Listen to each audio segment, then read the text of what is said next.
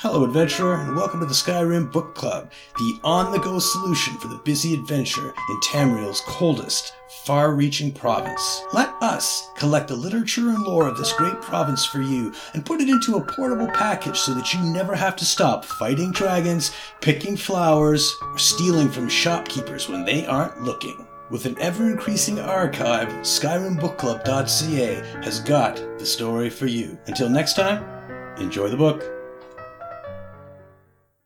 Food of the Deadlands by Freylav Paulus, House Hexos Quartermaster, a guide to edible foods found in the Deadlands.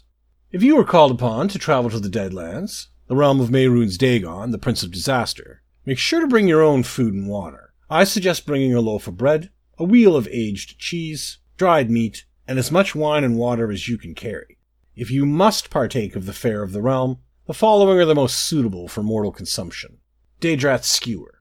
One of the more common and recognizable dishes to those caught wandering in the Deadlands, Daedrat's skewers are not nearly as bad as they look. When cooked well, Daedrat makes for a surprisingly flavorful dish, and requires relatively few spices to enhance the gamey taste and texture of the meat. As an added bonus, meat on a stick can be eaten while trudging through the desolate realm, and one Daedrat contains enough meat to keep a hungry mortal satisfied for an entire day. The only downside to this dish is that they require expert hunting skills, if you aren't fortunate enough to be near one of the few mortal settlements to barter or trade for a prepared skewer. Daedrats are fast, devious, and have very sharp teeth. Hunting them can be more trouble than it's worth. Now, some question if Daedric bodies hold any true nutritional value. I can't speak to that, but I can tell you that they kept me from starving until I was able to reach a portal and return to Fargrave. Deadlands Twig Stew. The sparse trees growing throughout the Deadlands provide another option for hungry travelers. A bundle of sticks from these dead trees, and a large pot of boiling water later come together nicely to form a tasty stew. The longer it boils, the more tender the twigs become. Add any leftover chunks of Daedrat or provisions remaining in your pack to bulk out the stew and give it additional flavor.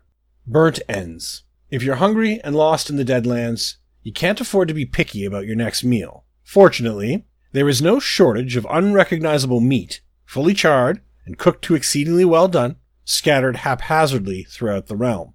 Just don't think too hard about what the meat was prior to its incineration. Flash-baked ashhopper. Another plentiful Deadlands creature is the ashhopper, an insect that may be familiar to anyone who ever traversed the region of Nirn known as Vardenfell. How these creatures found their way to the Deadlands, and have not only survived, but thrived, is a testament to their resilience and fortitude. I found that capturing the insects and giving them a brief dunk in the abundant lava flows found throughout the burn results in a flash-baked delicacy that may be the best taste the Deadlands has to offer a hungry mortal. If you have more time, you can also gather a handful of the insects and grind them into jelly, which is a popular dish among the Dark Elves of Morrowind. As an added bonus, ashhopper shells can also be fashioned into heat-resistant foot coverings.